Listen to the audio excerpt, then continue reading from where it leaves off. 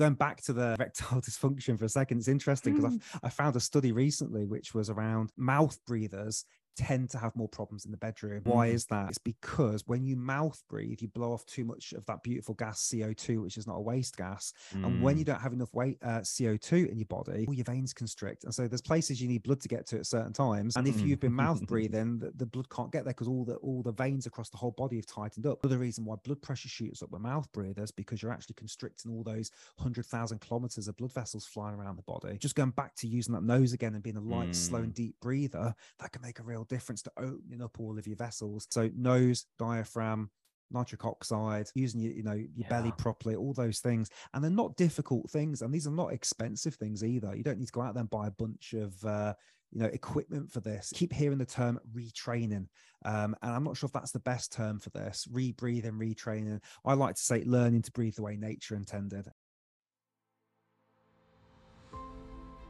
Welcome to the Always Better Than Yesterday podcast. I am your host, Ryan Hartley. This podcast is for heart-centered leaders just like you. I hope our time spent together helps you leave a heartprint where those around you are left better than yesterday. These interview sessions are sponsored by our great friends at Elevate Online Marketing. On episode 191, I am joined by our great friend Mike Meyer. Mike is a breathwork coach and the host of the Take a Deep Breath YouTube channel, which is one of the most popular breathwork channels on YouTube. He is also the host of the Breathcast podcast, where he has been joined by some of the world's leading breathwork experts, including Patrick McCallum, James Nestor, and Laird Hamilton. I hope this conversation inspires you to do something which we do so naturally, but yet do it more purposefully, intentionally, and consciously. You're going to hear all about how to breathe consciously. You're going to hear about why we don't breathe as nature intended us to breathe.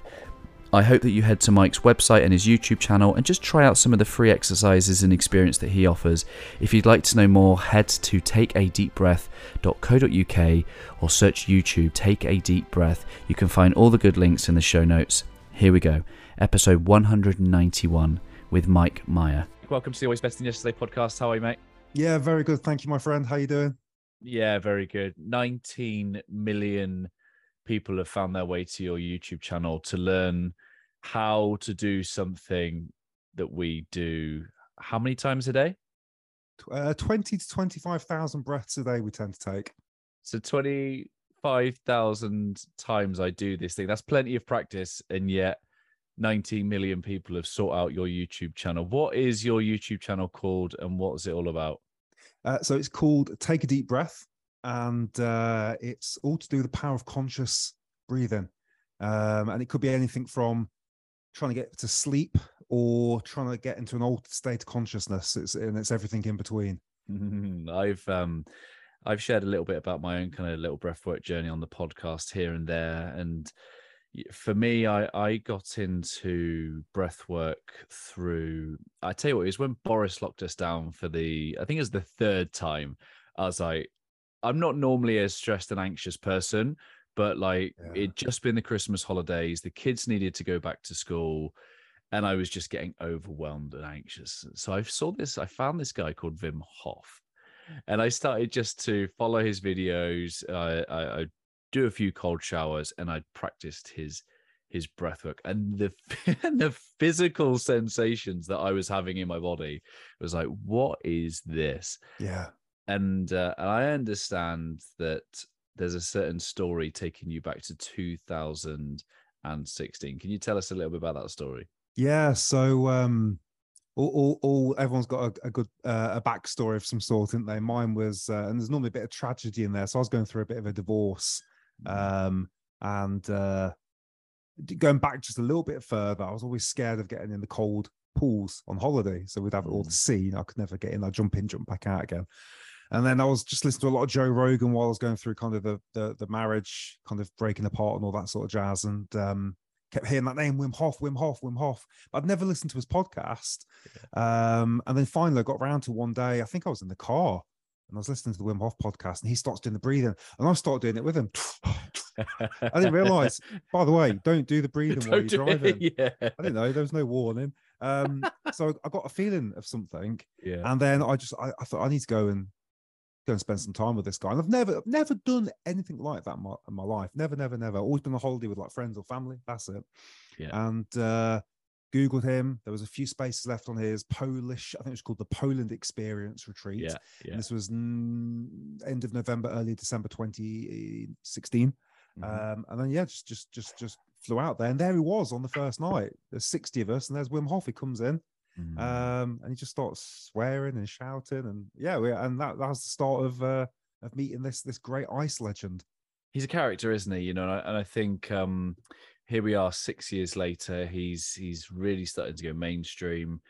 All the big podcasters have had him on over the last couple of years, and obviously the BBC did their Freeze the Fear. And he what was your experience of him? What was he like to be around? He comes across as a very charismatic guy, but some of these celebrities were like, just they felt safe in his presence and calm, and they almost gained a sense of belief through his belief and the rubbing off of his kind of demeanor. Do you know, that's a good question, actually, and I thought about this quite a lot. He would be a fantastic cult leader. You would follow him into a volcano, and I can't really quite explain. There's something in his eyes. It's something in his conviction, the way he comes across with stuff. You just think you can do it. So it was the first proper night. So we'd slept there next day. So the first proper night of training, we were in his house. He's got like a house in Poland next to the hotel where we're all at. There was just something about him going, come on, we'll get in the ice water. Let's do it now. And because he's there, it kind of just gives you something extra. You just feel like I can do this. He's inspiring me, and it's obvious now. We think about how many millions of people have been impacted, because those breathing techniques are not new. There's nothing new about Tumo or 30 deep breaths in and a breath hold. There's nothing new in breath work. It's all thousands of years old, yet he was able to kind of pierce through the minutia of all of that and get to the surface really quickly. And he had a bit of help maybe with Joe Rogan and that sort of stuff, but he has this magnetic quality.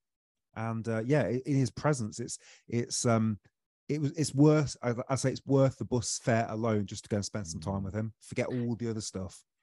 And I think what you said a minute ago about yourself is the backstory, and he certainly has a backstory, and that backstory led him to the cold, and that led him to the world records, which then sparks the curiosity, isn't it? It's like how that leads to case studies. So you come back from Poland. Did you come back? Was it like that cliche? Were you changed? Were you forever changed? Were you curious? Like how did Mike return from Poland? Yeah, actually, that's not such a happy story. I got back. It was like a week's retreat, and I was on fire. It's a bit of a joke because it's called Inner Fire, his company. But I'm on.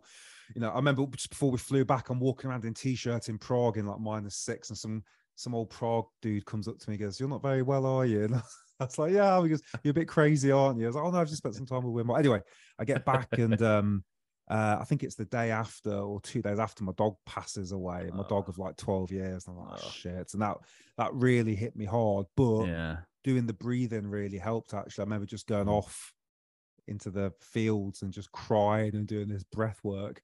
And that kind of got me through a bit of that. But I was changed. And I think the biggest thing I noticed was when I got back to work the following week, I was sitting in a meeting because I've got a big corporate background, still kind of connected to the corporate background now a little bit. Sitting in a very stressful meeting, I'm hyper aware of my breath for the first time. Really, I'm conscious of my chest and my belly and the sound of my breath.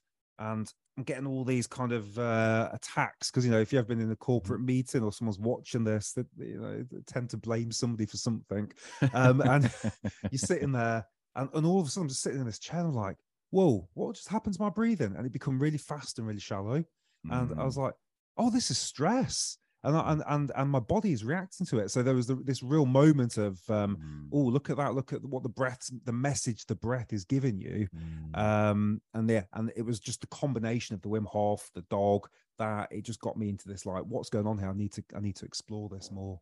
Yeah, you're right. It's the corporate environment can do something. And, there's, I know you're well read on the James Nestor side of things, and I'm sure we'll get to him in a minute, but just the I guess it's like the little small pauses of breath where we're reading an email or something like that, or something comes through.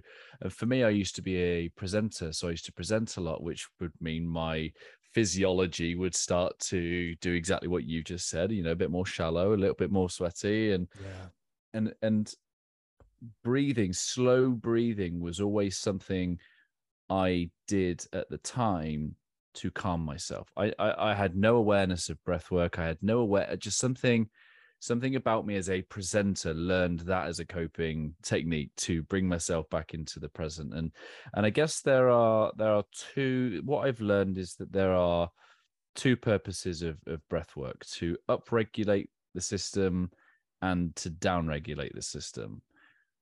Is that correct? I think there's more, but you put two Yeah. nice buckets together there. Yeah, because in you can put yourself in a stressful situation, and people might think, why would you want to do that? And we can talk about that in a sec. And you can take yourself out of a stressful situation. So we often talk about fight and flight and rest and digest, or parasympathetic and sympathetic, sympathetic being the fight or flight. And what people don't tend to know about things like Wim Hof breathing is a stressful activity, as is going to the gym and lifting weights, as is a number of other things we don't always consider to be stressful. And stressful things are good for us. We need stress. Without stress, we'd all be floppy and fall over and stuff. So, but then it's that classic thing of, you go too far, the stress is no good and it causes lots of problems. So we just need to be conscious of that. So things like Wim Hof breathing and holotropic breathing are really good stressors, but actually the world probably already has enough stressors. And so I tend to lean more now down the other end of the scale, which is the slow and gentle breathing. I'll still do the big huffing and puffing, but that is, if you think of it as I don't know, on a clock, it's probably, the last sort of 3 or 4 minutes of the clock is huffing and puffing. The majority of it for me is slow, conscious nasal breathing, because we need to down regulate, or that's fancy term to say we just need to calm down a little bit. We're all a little bit stressed, a little bit anxious, and who doesn't need a little bit more vacation or relaxation time? Hey friends, I hope you're enjoying the conversation so far. I just wanted to let you know on the 24th of October, I will be welcoming 12 men to the Always Better Than Yesterday Good Fathers program. It is 6 weeks of online journeying with 12 good men. I really believe that if I can help good men become even better men, then better men will make better dads. It's been 10 years since I became a father, and it has been the most fulfilling journey, but full of challenges and obstacles that I probably was under-equipped for. I didn't feel prepared for the sacrifice, the tiredness, the impact on our health, let alone what it means to be a good husband and a good teammate as we try and journey in becoming the best dad possible. These children don't come with guides, and it just, for me, I felt like whilst I wanted to be the best dad I could possibly be, I've definitely felt a sense of winging it. And it doesn't seem to be conversations that men seem to have about what it means to be a dad. So I've set up Good Fathers. It's the first program that I'm offering, dedicated specifically to men, good men who want to become even better dads. Come and join us. We're starting on the 24th of October. Use the link in the show notes to come and read more about it. But first and foremost, this will be a safe space for men to explore their purpose as a father. It's going to contain a combination of coaching, learning, conversation and reflection. Each week we'll follow a semi-structured topic of conversation. I'll support you with resources and prompts designed to facilitate a powerful, transformative experience. You will not only learn from me, but from each other and shared experiences. I do not have all the answers, but I will hope to create an environment and a space for you and other good men to reflect and to create much more of an intentional style of parenting that will help you leave that legacy by becoming the best possible dad that you can be. If you know a good man that would benefit from this container, this time and space, please do share them, the show notes. It's www.abty.co.uk/good-fathers. That's Good Fathers on our website. Here we go, back to the conversation. There are a few people that you have been mentored, the Wim Hof, Patrick McKeown, Led Hamilton, who's the other guy? James Nestor. These people have all been part of your circle. They've all been part of your Breathcast podcast. And how have you started to? How did your journey with Take a Deep Breath then start? You've come back from Wim Hof. You've been captivated by the power of this breath. When did you decide to do anything with it? For yourself and for a channel. Yeah, I do recognize I've been really fortunate, and I think with all these sort of things, there's a big dollop of good luck that comes with this sort of stuff, and being in the right place. Such humility, yeah. No, I didn't know, because you know what? I've always, for years, I wanted to be a quote unquote YouTuber, and I was doing wedding videos and all sorts of other silly stuff, and couldn't ever seem to. So I always had these. There's this thing called The Unfair Advantage. It's a good book. I think Ali Abdul put me onto it, and it talks about like you mix together a load of stuff. So I already had video editing skills, did wedding videos, did a lot of presentations in my corporate career, so that helped. And then suddenly add the breath work to it, and nobody else is doing breath work really on YouTube 5-6 years ago. There's a bit, but there's not much. So that's the look in there. But it just, getting back from making Wim Hof style breathing videos, doing that for a while, thinking that's the only breathing exercise that exists, not knowing really, really embarrassing to say now, thinking that was the only kind of breathing exercise that there was, maybe a bit of box breathing, but and then going from that and starting to get a bit lost really, because I was doing that for maybe a year or two, and I was like, just kind of making the same video here. What's what where does this go from here? And then funnily enough, after you and I had a little chat last week, I was speaking to Nina, and she's like, "Oh yeah, I found that Patrick McKeown for you." And I was like, "Did you?" And she's my girlfriend. She's like, "Yeah, I remember." So I would never have discovered him without my girlfriend, which is a wonderful thing. So we so during the pandemic, you found your Wim Hof stuff. I found Patrick during the pandemic, and he's the author of The Oxygen Advantage, which is what I'm wearing on my chest right now for those listening to this. I'm an Oxygen Advantage coach, and I found him, and what I really liked about what he teaches is science, trust, and accessibility, because these exercises are almost fit for everybody, regardless of your kind of background. And so with him, I was able to understand, this is why the body's doing what it's doing and how it works. And this is the effect of this breathing exercise. And this is why the mind is getting more stressed or less stressed. So that was really helpful. And then through him, he connected me to James Nestor, who had a book just about to come out. And I was very cheeky and got James Nestor on my first episode of the podcast, as we spoke about before. And then he went on Joe Rogan the week later, and it just went poof like that. So suddenly I was given this gift again of, okay, you don't need just to make one type of breathing exercise. You're learning about different breathing exercises, and now you're starting to interview experts. And the plan was just to probably speak to James at the time. I never really planned any more than that. And then I just released the 52nd episode this week, which is ironically is with Patrick McKeown again. So that's just dropped this evening, actually. So that's a nice little circle of events just coming back to that again. I love that. And just for clarity's sake, because I think what I want to do in a minute is once I've helped to unpack your kind of journey with it, is help my audience who are probably beginners, maybe have dabbled a little bit with breath work, but beginners, and I'd like them to understand the different types of breath work that you might suggest for different purposes. But when we're talking about Patrick McKeown and The Oxygen Advantage, The Breathing Cure, and we're talking about James Nestor breath, that book like blew my mind. Yeah, me too. It blew my mind, and I'd love to talk about nose breathing specifically in a minute, because that's powerful. I think some of my audience have seen that I tape my mouth at night, and that was again something I took from that book, and I know that you do something similar as well. So with your journey now, again, your channel has blown up, 142,000 subscribers, 19 million views, and you've added breathwork coaching to your offering. Is that correct? Yeah. So there's online course is, there's another one in the background, there's one at the minute, there's one-to-one coaching, there's one-to-many coaching. Recently I've just qualified as what they call a master instructor, so I'll be teaching people to become breathwork coaches now, which is really freaking cool. So looking forward to getting into that next year as well.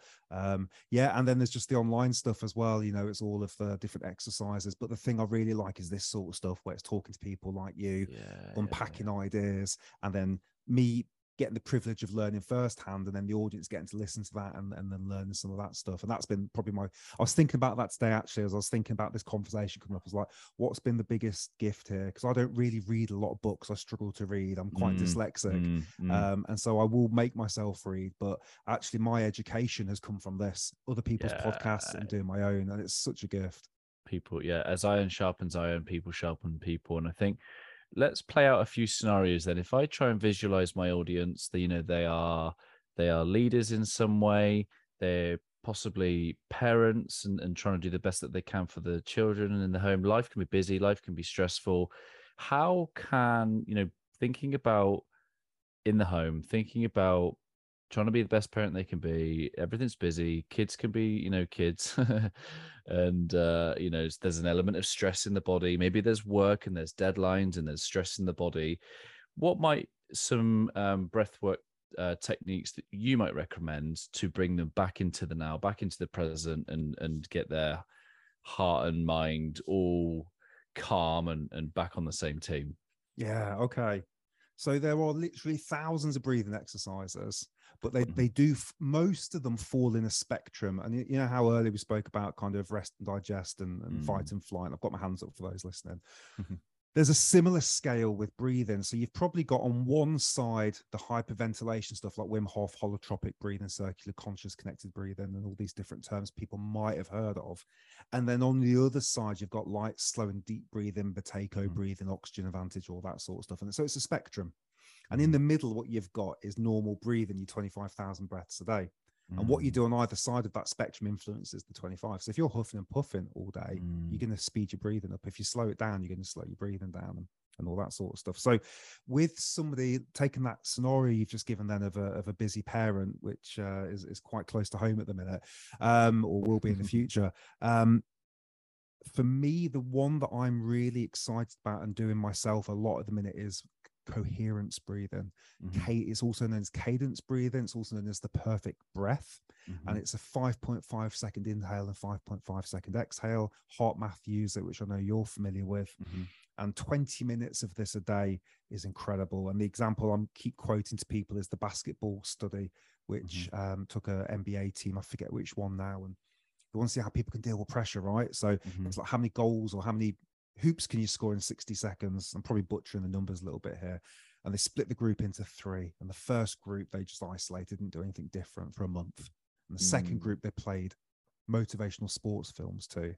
And the third group did 20 minutes of coherence breathing once a day for 30 days. First group, no changes, as we expect with a control group. I think second group, the motivational films, I think there was a slight improvement. But the interesting thing is the coherence guys, they tripled the amount of shots they could get under pressure in the net. And now that's not, they've not become necessarily better basketball players and they've improved their skills. No, what that means is while that pressure's on, that countdown's happening, they're able to remain calm and cool. And so to unpack that for us, what that means is we're in a lot of fight and flight. It's a busy world we live in now. We're in generally poor posture, poor artificial light. We're not grounded, and a whole host of other things. And our breathing's been affected by that. It's too fast and too shallow. And so we're in this fight or flight. But actually doing something like a coherence practice before you wake up, or before you get out of bed, or before you go to sleep, it just calms the body down and it increases the HRV, the heart rate variability, which is a good marker for health and longevity. I've got a friend who's a big expert in this, Tom Granger, and he's saying he's maxed out his HRV. He's tracking it because he's maxed out doing this. Can't get any more because he's been doing this coherence breathing for many months now. So this is the exciting one for me. And the good thing about this, it's not stressful. Don't really need anything for it. There are many free breathing exercises that you can listen to, and there's apps you can do, but really it's just that gentle breathing in and out through the nose. If you want to take it to the next level, you can do what the heart math guys do, apply some sort of emotion to it. So if you want to feel some gratitude or some love or some joy, and just maybe you're sitting there, your hand on your heart and one on your belly, and you're just breathing in nice and slowly through the nose and out through the nose at a rate of 5.5 seconds. Maybe you're thinking about how grateful you are for your family, sunshine, for your legs, for, you know, for memories you've had in the past, and just start to get that little tingle of that gratitude coming in, and suddenly poof, you're taking that breath work to the next level. Yeah, I love that. And I guess, like, you know, some of the underlying science would be a bit what you said around being in the moment, being in the present, being calm, and you know, gaining access then to the full prefrontal cortex and the ability to think critically, logically, rationally.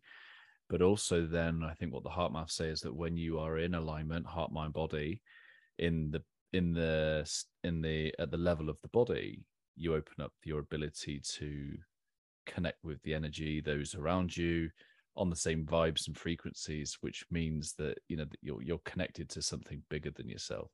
It's why the All Blacks have a competitive advantage, because when they do the haka at the start, they're creating coherence with the group. Yes. Yeah. I also have it on good authority that the All Blacks are doing a lot of strong breathing exercises to also get them fit. So there's a lot going on with those guys. Like, they're an interesting group. But yeah, with that coherent stuff, you know, it's having that daily ritual, that daily practice. Yeah. And it's just it's being in the moment, and it's just slowing everything down, and it's just taking a bit of time for yourself. So that one, you know, that's my go-to. What's interesting with the emotional side of stuff is I think I mentioned to you previously, I was with a free diver, the guy that held his breath for 10 minutes. He's in the Guinness Book of World Records. And when asked what was one of the defining factors, he said he thought of something happy. And that to me really stuck with me, because he said, I've tried anger, see if I could get myself through it that way. I've tried different emotions, but for him, the happiness got him to a world record breath hold. And I find that fascinating. Yeah. And that was the thing I'd learned in James Nestor's book, is that this community of freedivers, their lung size seemed to be 25% bigger than the average. And you can think statistically, oh, that's just a quirk, a coincidence, how maybe they were just drawn to it. But actually what it reveals is the ability to grow the muscle, grow the organ, grow the heart as a muscle, and expand it through practice. And, you know, this expectation that our lung size shrinks as we get older, you know, it's a false cause and effect. It gets smaller because we stop using it for the way that we could possibly use it. And I understand that you ended up going out to do this free diving training yourself. How was that for you? Yeah, it was a beautiful experience, mate. It was one of those things where I'm terrified of the ocean, so it's a bit like I was terrified of the cold and I can't swim. So, you know, you might think that's good for free diving because you sink, but actually it's not. But no, it was cool. I connected with Tom. He came on my podcast. In fact, I found him. I got somebody bought me a subscription to whatever that documentary website's called now, begins with a Y. I have to dig it out in a second. But he was on that. I was just looking for breath stuff one day while I was poorly, and his documentary came up where he was doing some breath holds with a guy in Britain. So I just, you know, DM'd him. He said, yeah, let's do a podcast. And then from there, I'm getting invited out to Corfu to go and learn how to free dive with them. Like, world record dude that's in the Guinness Book, you know. So yeah, go out there. And we're doing what's called static apnea for the first 3 days. And that's literally face down in the pool doing exactly what they tell you not to do at school, which is pretend to be dead. And you kind of just laying face down, and you're trying to give signals that you're still alive, because you're trying to stay down there as long as you can face down. You obviously don't do this at home without a professional and all that good stuff. So you just give them like a little, I'm showing on the camera, a little twitch. You think that's all you want to give, because anything more than that, you're burning up precious oxygen, because you're trying to go for a really long breath hold. So you're doing static apnea. Here's the interesting connection back to what we were just speaking about. When he got to do his world record and what he teaches people, like when I went to go with him, teaches you coherence breathing. And when asked, how did you know how to do that? Did you learn it? Somebody goes, no, I just started doing that. I didn't even know it was called coherence breathing. So interestingly, this guy that was breaking records 10, 15 years ago was doing these, his body just knew to do these breathing techniques, just was in there. So he's teaching us coherence breathing. Then we're going in doing breath holds. And even here, lying down on this floor in the morning, before I have to log on and crack on with some work, I'll do my coherence breathing, then I'll go and do a breath hold. And what's interesting is if I just go for a normal breath hold now, and I'm talking on empty lungs, so it's a lot harder, I can probably get about 60 seconds before I'm really uncomfortable. But if I do the coherence breathing 20 minutes, I can get an extra 50% on that. I can get to 90 seconds, and it's easier. So again, just shows your body gets into this relaxed state. So again, I'll keep preaching the benefits of coherence. But Corfu, beautiful. Free diving, really cool. Snorkeling, take the mask off, you go down as deep as you can. I could only get about 7 meters before my ears started to get really painful. But we saw some beautiful stuff, and the people were really cool. There was a couple that were scuba people for years, and they got involved in this, and they were just like, I'm not going back. This is just so much better. You know, you don't scare the fish away. There's no bubbles. But seeing Tom in the water was another level, because he's a legend. You know, he's you know, he knows Michael Phelps and all these people. He's an absolute legend, and he is just like a human dolphin. He just goes down, and we somebody forgot their sunglass. No, somebody lost their snorkel. He's like, I'll go and find it. We might be about an hour though, and he's just going down. Ironically, the snorkel was still on the boat. We found it afterwards after about 10 minutes, but that weren't too bad. but it was just like, oh my god, how are we going to find this? And he was like, I'll find it, don't worry, it's on the floor somewhere, and I can get down there. So being around people like that, you know, talking about the heart coherence and stuff, being in these people's kind of energetic fields without sounding too woo-woo is very very motivational to be around these sort of people. Yeah, of course. One of the things you said earlier around that perfect breath is it's 5.5 and 5.5, 5.5 in, 5. The other dimension, because it's not two-dimensional, it's not in and out, it's also, I understand, volume. And when you breathe in 5.5, you actually breathe in 5.5 liters of air as well. So it's almost like literally the perfect breath. It's 5.5 seconds and 5.5 liters, I understand. Oh, interesting. Yeah, I haven't come across that. I think it's in breath. And when he's talking about the perfect breath, and I think that is, there's something there, isn't it, that we're just, because what you said earlier around posture, not breathing properly. So people might think, oh, you know, we've been breathing, you know, forever, like it's not causing me harm, but aren't aware of some of the reasons that we're doing things wrong. You know, many of the illnesses, conditions, inflammations that we've got, many of the cancers that are present in the body are actually as a result of sustained lack of oxygen, because it's just not getting through and round the body. What's your perspective on some of that, and more specifically, you know, what are some of the things that we're getting wrong with our breath? Yeah, so we breathe too fast and we breathe too shallow. We breathe using the wrong hole. You know, the mouth is for kissing and the nose is for breathing. So we're doing it all wrong. And one of the guests, Dr. Belissa Vranich, was the one that really woke me up to this. She's trained UFC fighters, first responders, SWAT teams in the US, and she's a PhD. She's really interested. So you know, we get it all wrong, and why is that? Well, we have poor role models. You know, there's that old adage of sit up straight and shut your mouth, but I don't know how often that's used these days now. But that comes from something. A lot of these adages come from somewhere. So sit up straight and shut your mouth is a really important one. Elbows off the table. Why is that? Because when you've got your elbows on the table, you're in poor posture. There's something to that as well. That's why, you know, people sit up straight when they eat.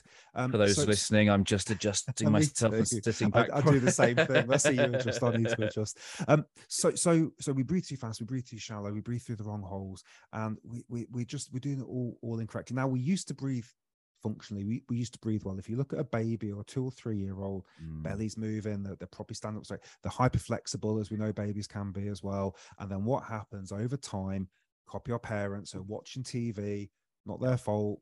like me, I'm in front of this desk 8 hours a day, I'm not necessarily moving all the time. And so you get into poor posture. And when you're in poor posture, this beautiful muscle that sits here, people can't see because they're listening, just under your rib cage, this thing called the diaphragm, this jellyfish kind of shape, pizza size muscle, which is really the muscle responsible for your breathing. There's a few, but this is the big one. If that can't move properly, you can't draw in right amount of oxygen into the lower lobes of the lungs where the main part of the blood is. So gas exchange is all off without getting too technical. Anyway, you can't be efficient. And if you're in poor posture as well, you're probably breathing shallow. When you're stressed, you're breathing through the mouth. Now, here's the cool thing and the tragic thing. Breathing's bidirectional. And what I mean by that is how you think and feel affects your breathing. So if I was to scare you right now, you're probably going to gasp. Or, you know, if a car nearly runs you over, you breathe. You can picture the breathing, can't you? If you're lost in the forest and you hear some twigs crunch behind you and it's night and you're by yourself, your breathing's probably not slow and gentle, you know, it's probably fast. And so the exterior forces are affecting our breathing every second of the day, but it also works the other way. And what I mean by that is, if we take a moment right now and we start to breathe slowly and lightly and we extend our exhale, and the exhale is a signal to the brain that everything's okay, we're going to calm our bodies down. And you can see that with blood pressure monitors, you can see that with HRV monitors, you can just see that, you can just experience that in the way you feel. And there was one study done on mice, and they used a really interesting term. They said that they found neurons in the brain that spy on the way you breathe. And it's a really interesting term, that the spy. But essentially, there's neurons watching what you're doing right now with your breathing. And because you can consciously affect your breathing, you can consciously affect how you feel. And that to me is the coolest part, is like you've got this key and it kind of unlocks all your kind of emotions and hormones and sleep and blood pressure and health and longevity. And that key is your conscious breathing. So we've got it wrong, but that's okay, because we can fix it again with a bit of education. And we just need to wake up to this stuff. And the good thing is it's happening. You know, there's podcasts like this, there's books like James Ness's book, there's the work Patrick McHugh's doing, The Oxygen Advantage. You know, it is turning now to that point where, in fact, I think Patrick had said when I was with him a few weeks ago, the Oxygen Advantage is one example of one school of breath work has increased tenfold in the last 4 years. And it wasn't small 4 years ago. So the fact that it's just exploded just shows people are waking up to the conscious power of the breath. So we need to use the nose, because the nose is meant for breathing. It filters the air, cools the air, warms the air, sterilizes the air, moistens the air, pressurizes the air. Loads of things are going on with the nose. You know, we could spend a lot of time talking about the wonderful nose. Leave those nose hairs where they are, because they're really important.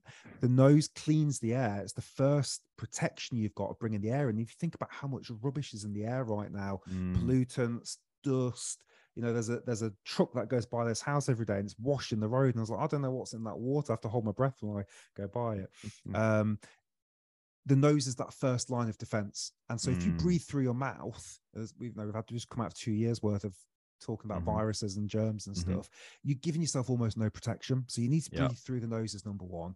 You need to use the diaphragm, which is number two.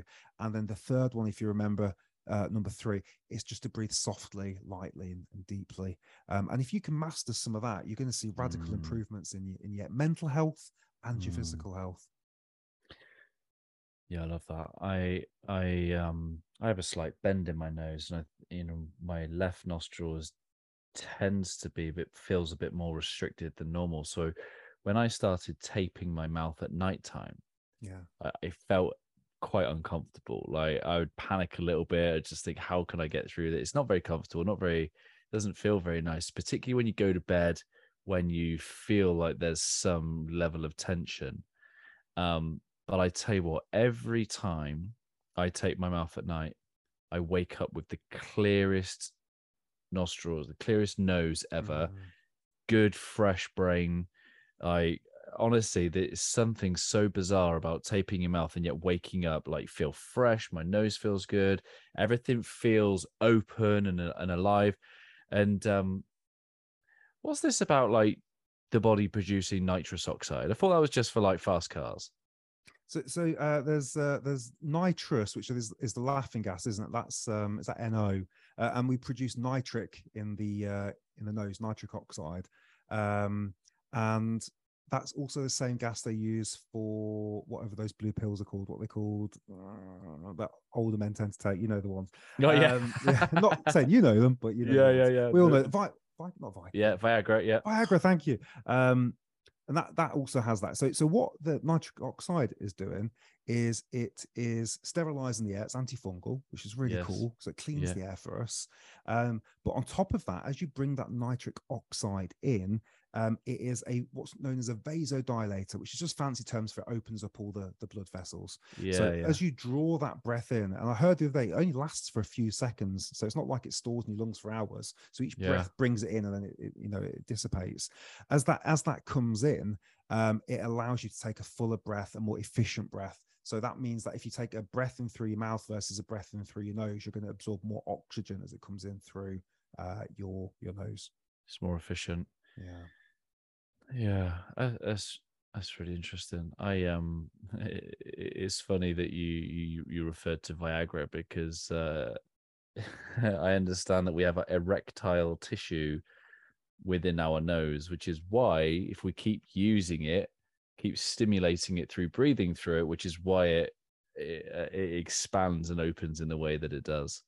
Yeah, and if people are listening right now, they can just sort of cap one nostril and then cap the other. And you tend to find one's generally more open than the other. Now, obviously, you've got a deviated septum, so you'll probably find that yours is stuck in one more than the other. But they tend to fluctuate, I think, every 45 minutes. And there's multiple studies on how left nostril is a more cooling, relaxing, parasympathetic, and the right nostril is more energetic. And so one ancient practice, which is backed now by science, if you need more energy, you just cap your left nostril and just breathe through the right nostril for a few minutes, or vice versa.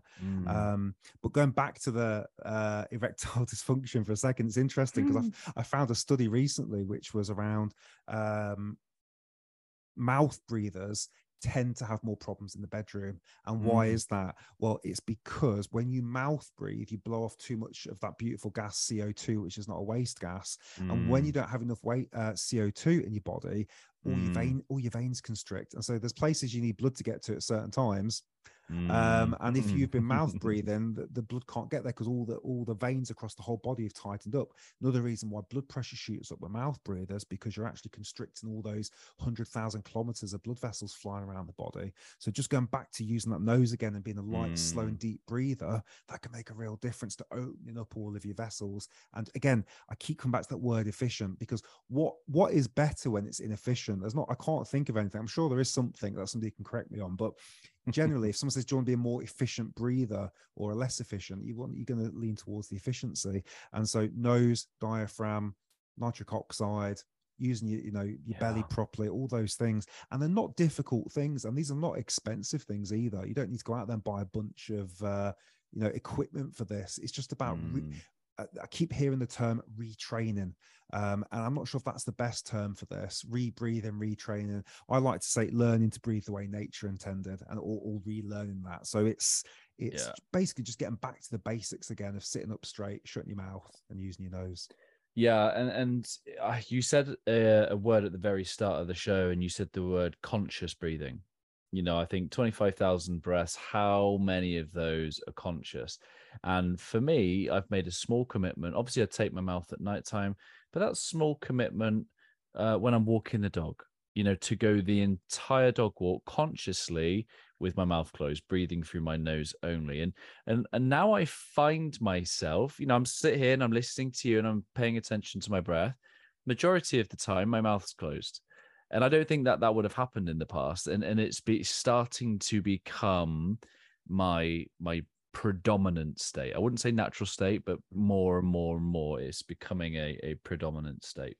Yeah, that's cool. And you can, if you wanted to, you can accelerate that. So basically you want to get your breathing to a point where you don't want to think about it. Because if you're thinking about it, you're probably doing it wrong. And then you've got your breathing exercises that are separate. So if you want to do a bit of Wim Hof or something like that, that's cool. But you've planned that you're going to go out on a Tuesday at 4 p.m. I'm going to do some Wim Hof breathing. But really, you don't think about your breathing. And the way to do that is to do breathing exercises that slow everything down, because probably for most of us, we're too sensitive to the CO2. And again, fancy terms, what that means is we feel suffocated, and that's the problem. So when most of us walk up a flight of stairs, or we go for a walk and there's a small hill, we generally open our mouths. And that's not because of anything that we've been taught. Maybe we've copied something, but generally it's because we feel like we're suffocated. And so you open up the bigger pipe, and you get more air in. That's a natural thing. But like what you're talking about, and what I've been saying earlier, if you practice deliberately slow breathing, you will start to adapt to it, to the point where and I'm by no means a bloody athlete. I'm not saying that at all. But I'm on the watt bike at the gym now, and I'm trying to get myself out of breath as quick as I can. And I'm finding, especially after the free diving now, it's a bit harder to do that. I'm having to really push myself for the breathing start. Whereas if I go back to the start of the pandemic, I was getting out of breath all the time. And so it's just easy. It was only yesterday, again, I'm at the gym. I was like, right, full resistance on the bike, put it all up, stand in, got a bit of the Interstellar theme tune pumping, you know, the docking scene, if anyone knows that. And I'm just going for it. And I'm just waiting for that moment. I need to go to my mouth, and eventually it happens, and you'll go to mouth and then you'll stop. But that delay is a lot longer now, and I can see the effects of what I've been doing the last 2 years, which is really cool. And then I get to see that with my clients as well. I've worked with a number of cyclists, and they've told me that they've gone from kind of mid ranks to kind of the top 2 or 3, and everyone's going, "What the hell are you doing? What's your training plan?" No, they've been doing some deliberate slow breathing exercises. My friend Katerina, she says that she went out and she did nose breathing running, and I was like, "You what?" And I thought, there is not a chance I could do that. And after doing a series of breath work over the summer, I started to just, my last run, nose breathe only. And I thought I'd barely get to the end of the street, and I'm going like, it's funny, isn't it? How just the capacity just for training and resilience for it. But one of the things that I didn't realize about breathwork is increasing our tolerance to that CO2 being present.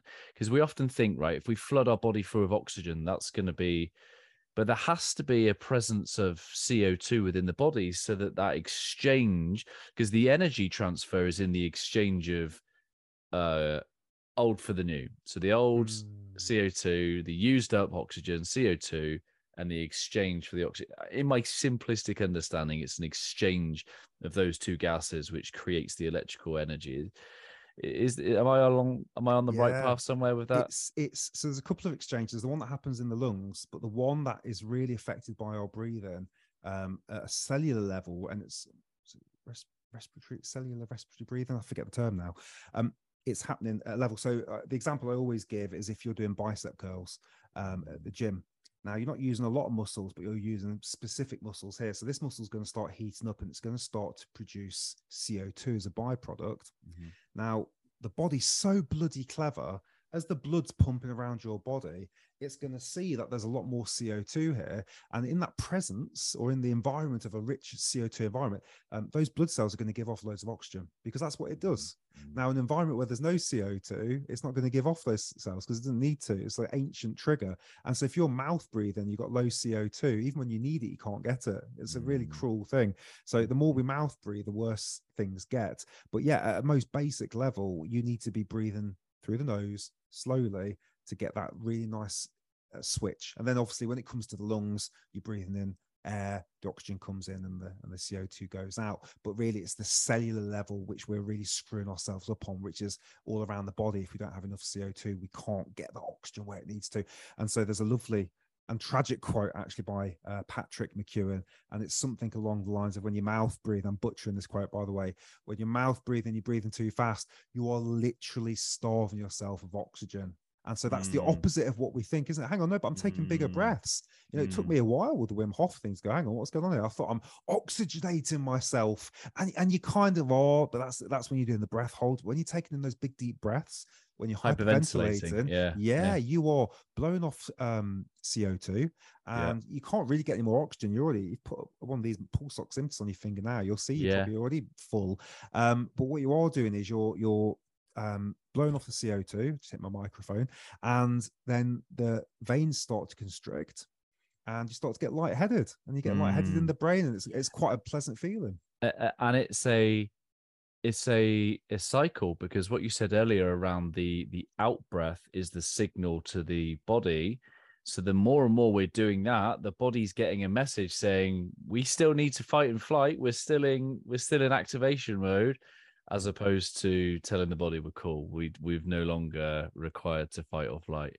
Yeah, exactly. Now there is a nuance to this, and this is where you get into the weeds a little bit. Yeah. Which is there's a lady called Dr. Ela Manga. She's from South Africa, and she's a physician that's gone into breath work. She's really, really cool lady.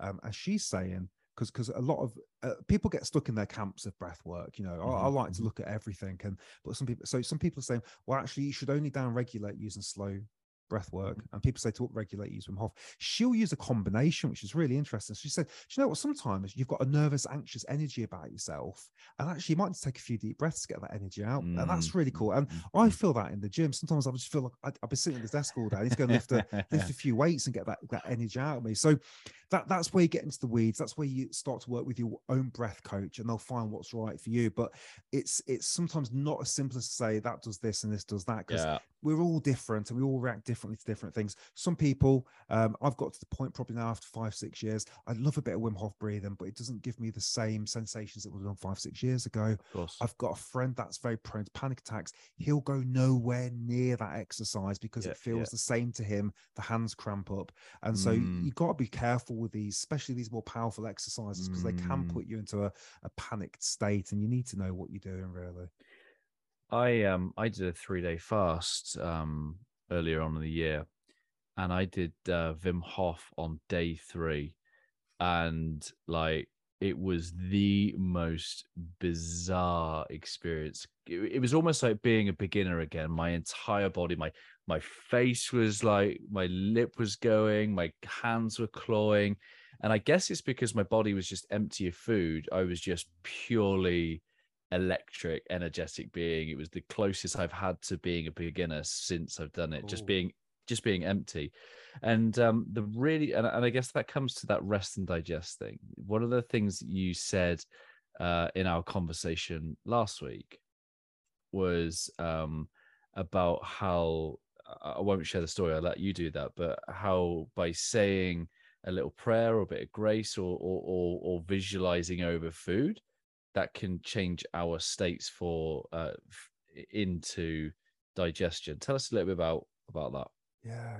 You know, again, it's these adages or these old tales. They all seem to stem back to something. They don't all seem to have come from nowhere. And so the idea of saying grace, the more I think about it, the more it makes sense now. And this wasn't a religious one. I was with a gentleman a couple of weeks ago in Ireland who has taught some of the French national teams how to breathe. So that's really cool.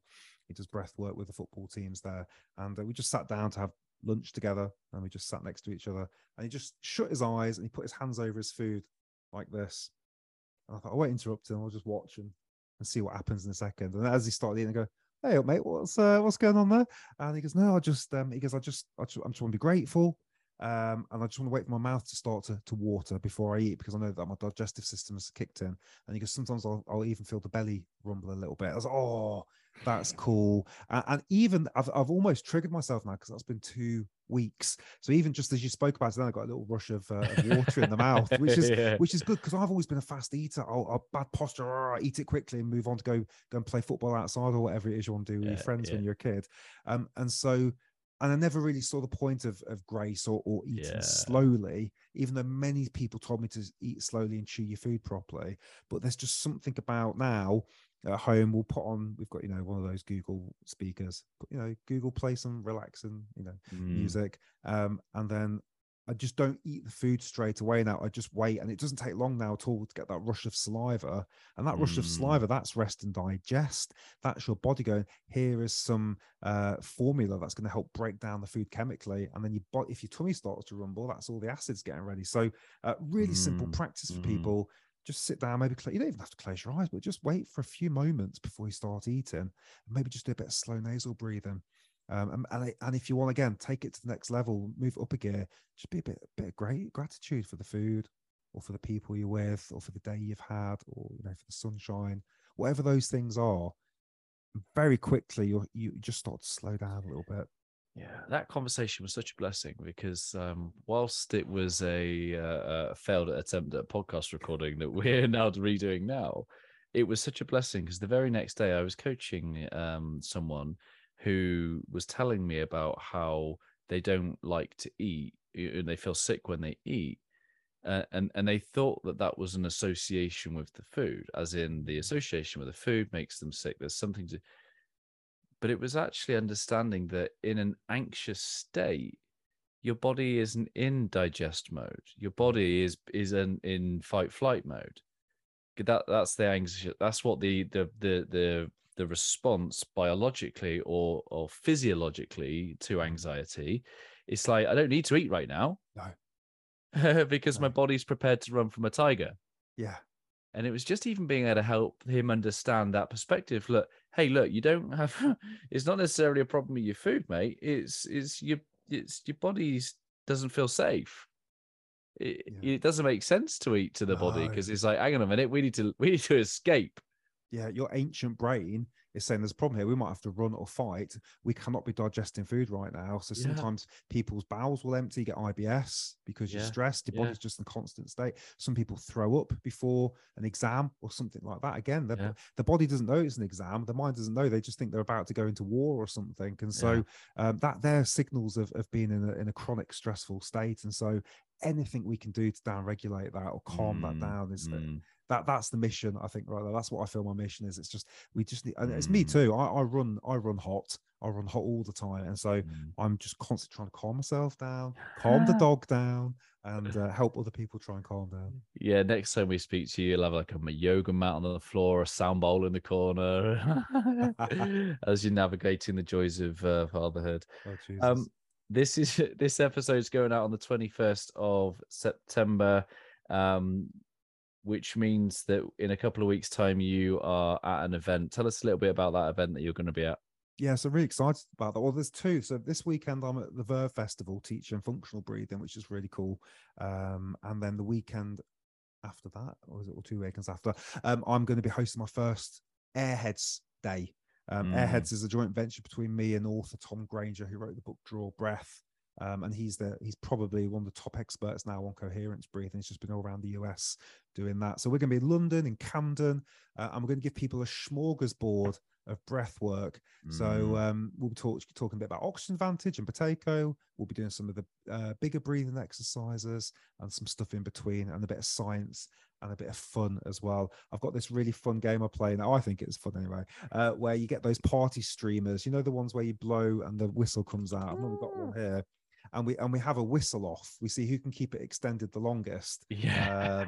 And we did that a couple of weeks ago at the Breath Festival. So yeah, we play with balloons and those sort of things. And so it's just a taste session for people that are newish to breath work that want to see what it's all about. Yeah, I love that. I love that. A breathtacular event, 1st of October in London. I shall add all the good links in the show notes. And thank you. Where else can people connect with you, my friend? How can they partake in some of your exercises? What sort of things do you have hidden away in plain sight? It's not hidden away. What do you have on your channel that people can go and experience? That's the most important thing for my listeners, is to go and have an experience. Have a go. Yeah. So if you just head over to YouTube, type in Take a Deep Breath, you should see my face pop up. We've got about 240 videos on there now, which seems a bit overwhelming, but they're broken down into categories. So if you just go into the main page, you'll see that there's breathwork for beginners, breathwork for medium, breathwork for experts, or advanced, I should say, not experts. And so just, have a play, read the safety instructions. I tend to start off with something nice and gentle. 4-7-8 is good for sleep. That's in for 4, hold for 7, and out for 8, generally through the mouth for the 8. Just have a play with different breathworks. Check out some of the podcasts. Like I say, we have the 50-second podcast now come out about breathing. These are all top experts in the world of breath and science and authors and yogis and all that. So yeah, and then if you're interested in working one-on-one, I take on clients every other month, and so if you're interested, you can contact me through, if you go to YouTube, you'll find all the links and you can contact me through there. Love that. Do you mind giving us a very short demo of 2 different styles of breathing so people can understand the difference between maybe a Wim Hof and slow and steady? Yeah, okay. So what we could do is we'll just do a little bit of maybe energetic Not quite Wim Hof, but if we sit up straight, we'll do the big stuff first. And what we'll do is sit up straight, move the microphone. And what we're going to do, we're going to put the arms in the air. I'm going to see if I can move my camera up a little bit. Oh, just go a bit higher. Okay. Grab the hands like this. And as we pull them down, we're going to exhale down and we're going to go up. So let's just do 10 together. So it's going to be like this. Are we breathing through the nose or the mouth? Wow.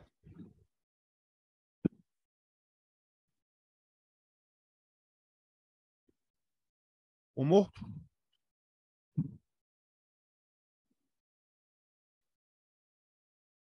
Well, yeah. Hold for a second. Just enjoy that on the exhale.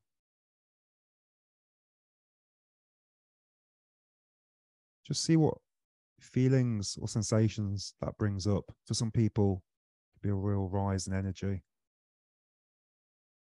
Some tingling maybe. We didn't go very deep there, but just gives you a small idea of the power of just 10 or 12 big breaths. And the good thing about when you put the arms up in the air, you open the rib cage up as well. So you get a fuller breath. And it also feels cool when you put them down. Tony Robbins has an exercise called, I think it's just called priming.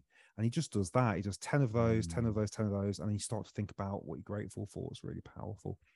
So that's that. Now, what we could do, let's do a little bit. Just before we move on, just my reflection. So I've not done the physical movement with the breath. So I've done the VIM, I've done the kind of the DMT kind of breathing that Dan Vadney does on his channel, and I haven't incorporated with the physical movement. Even just like those 10 breaths, like I was just starting to bounce in my chair like that. It's 9 o'clock here at the time of recording. I was sleepy before we came onto this conversation.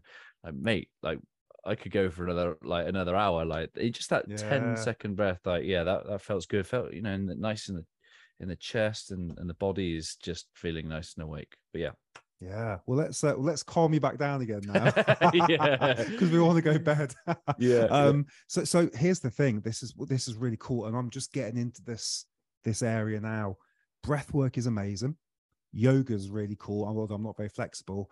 When you combine those two, that's when you've got the secret sauce. And so something like Qigong, which I'm obsessed with at the minute, seems to be the magic, because you're moving energy. And we'll just do a bit of gentle movement now. And suddenly it's almost like taking breath work and making it three-dimensional, because you're sitting there doing your breathing, but you're not moving your body. And actually so there's different ways of doing it. So let's just do a bit of the gentle stuff now as well. So again, we'll just do a bit of chair Qigong. It's not really Qigong, it's just breath movement. So for this one now, we want to be using our nose, in and out, and you want to be breathing so gently you can't hear your breath. And what we're going to do is we're just going to move some clouds. So with the right hand pushing to the left, you're going to exhale. And I'll make the noises just so we've got something to follow. And then with the left hand, as we come back, as we push those clouds, we're going to inhale.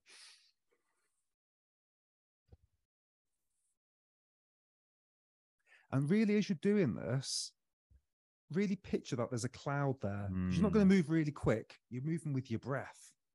So you're going to be in that place where there's actually a fluffy cloud that comes in.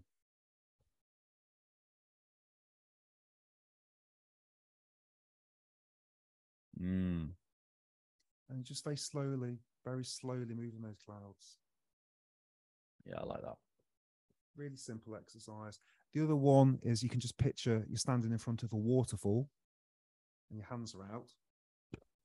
And you're just going to lift your hands up through the waterfall and imagine the water's hitting your hands as they come up, as you inhale, as you go up. And as you come down, just let your fingers touch that waterfall as you gently exhale out. And you're moving with the breath. The breath's not moving with you. You're not moving your hands to make your breath go faster. You're moving the speed of the inhale as you open up, and the exhale as you come down. So just play with the body and moving. I stand in the forest now in the mornings with the dog. She's off chewing sticks, and I'll try to be barefoot, and I'll just try and do 10 or 15 minutes of breath and movement in the morning, especially a lot of the opening up the body, nothing too crazy. And it's such a lovely way to start your day. If you can get a little bit of daylight in your eyes at the same time. The days I do that are completely different to the days that I don't do that. So I highly recommend, if you can, a bit of slow breathing with a bit of movement. Conscious of time, we're going to wrap up, and I think one of the gold bits from our conversation last week that you just reminded me is the power of grounding. I think one of the things you just come across, because you just said about being barefoot in the forest, and I think one of the things I've learned is that the only negativity we want to surround ourselves with is nature. Why is that? Yeah, well, so I had Clint Ober on my podcast. He is the author of the Earthing book, and he did a documentary called The Earthing Movie, which has had 4 million views on YouTube. Yeah, it's a beautiful film. And so he's an electrical engineer, retired electrical engineer. And I'll give you a super quick version of this. He realized in the 60s, when they put the rubber soles on the shoes, we disconnected ourselves from the planet. And you think, oh, that's a bit woo-woo, come on. Actually, every other animal touches the earth. The earth is negatively charged. It's a big giant battery, and everything is connected to everything. You think about how the forests are and the roots and everything. We're all connected, and yet we talk, don't we? So much the language we use is we've become disconnected. Well, that's so true. We've cut ourselves off from the planet. And what he's saying, which is really interesting, is when you are disconnected from the planet, inflammation just goes crazy in the body, and it's really hard to have cancers if you don't have inflammation. And to get rid of inflammation, you just need to touch the planet more. So I got a bit obsessed by that. Got grounding mats here, grounding mats on the bed. I'm touching the ground as much as I can, because really we would probably, if you go back, I don't know, a couple of hundred years ago, probably touching the ground 90% of the time. Probably slept on a wooden bed that had hay, and then the wood was touching the wooden floor, which touched the floor. Everything was grounded.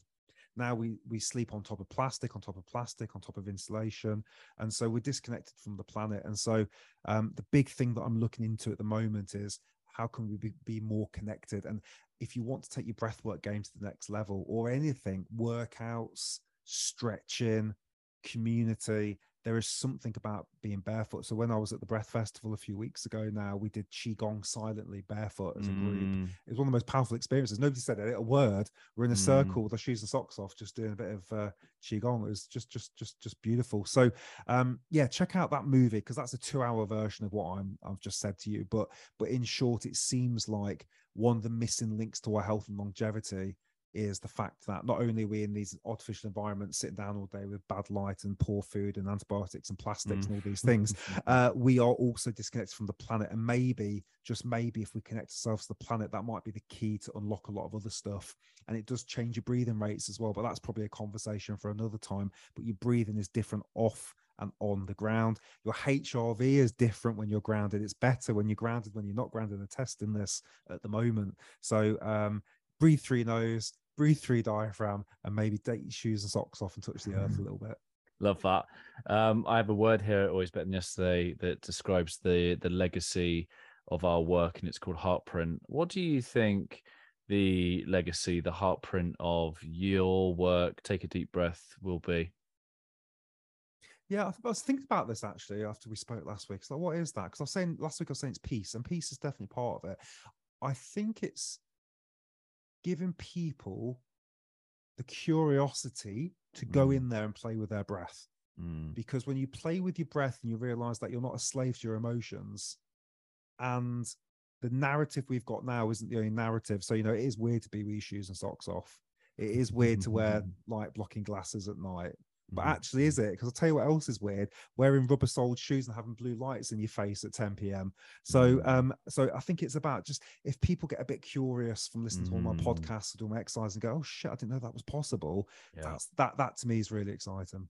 Possibilities. It's all about possibilities, my friend. Thank you for your time. Thank you for coming back on the show for the second time, but the first official time. My pleasure. Thank you. Be honored if you'd leave us a final thought for your good self. Oh, okay. I'll stick with what I was thinking about from last week, which was the power of the hum. Play with the hum, because the hum is silly. It's fun. It sounds awesome. It unblocks your nose and it creates more of that beautiful gas, nitric oxide. And you can play with your kids and your partners, and you can see who's got the longest hum. So just play with it. I love playing with it in the bath. Take that hum with you wherever you go. People are going to look at you silly, but actually you might also inspire a bit of curiosity with somebody with that hum as well. Go, what are you doing that for? I'm Love trying that. to breathe better. So Team Hartley gets together every Friday night for family night. We will have the competition of the longest hum. Yeah. And if it's not me, I'll be repeating it. I'll give you some secret tips how to extend your exhale after this. It's good to know a breathwork coach, isn't it? Eh? My friend, thank you, and I'll share all your good links in the show notes. And yeah, appreciate you coming on, my friend. No, thank you very much, and I look forward to having you on my podcast very soon as well. Let's do it. Cool. Take care, brother. Cheers, mate. See ya. Hey, my friends, thank you for making it to the end. I hope that our time spent together today has left you a little bit better than before you push play. I'd really appreciate if you just took a moment to leave a review to allow me to meet more people where they are and hopefully leave them a little bit better too.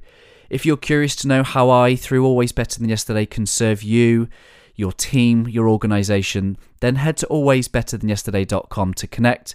And while you're there, let me know 1 or 2 things that you're going to do as a result of listening to this conversation. I absolutely love hearing your thoughts, your reflections, and the things that this spark in your own heart and mind.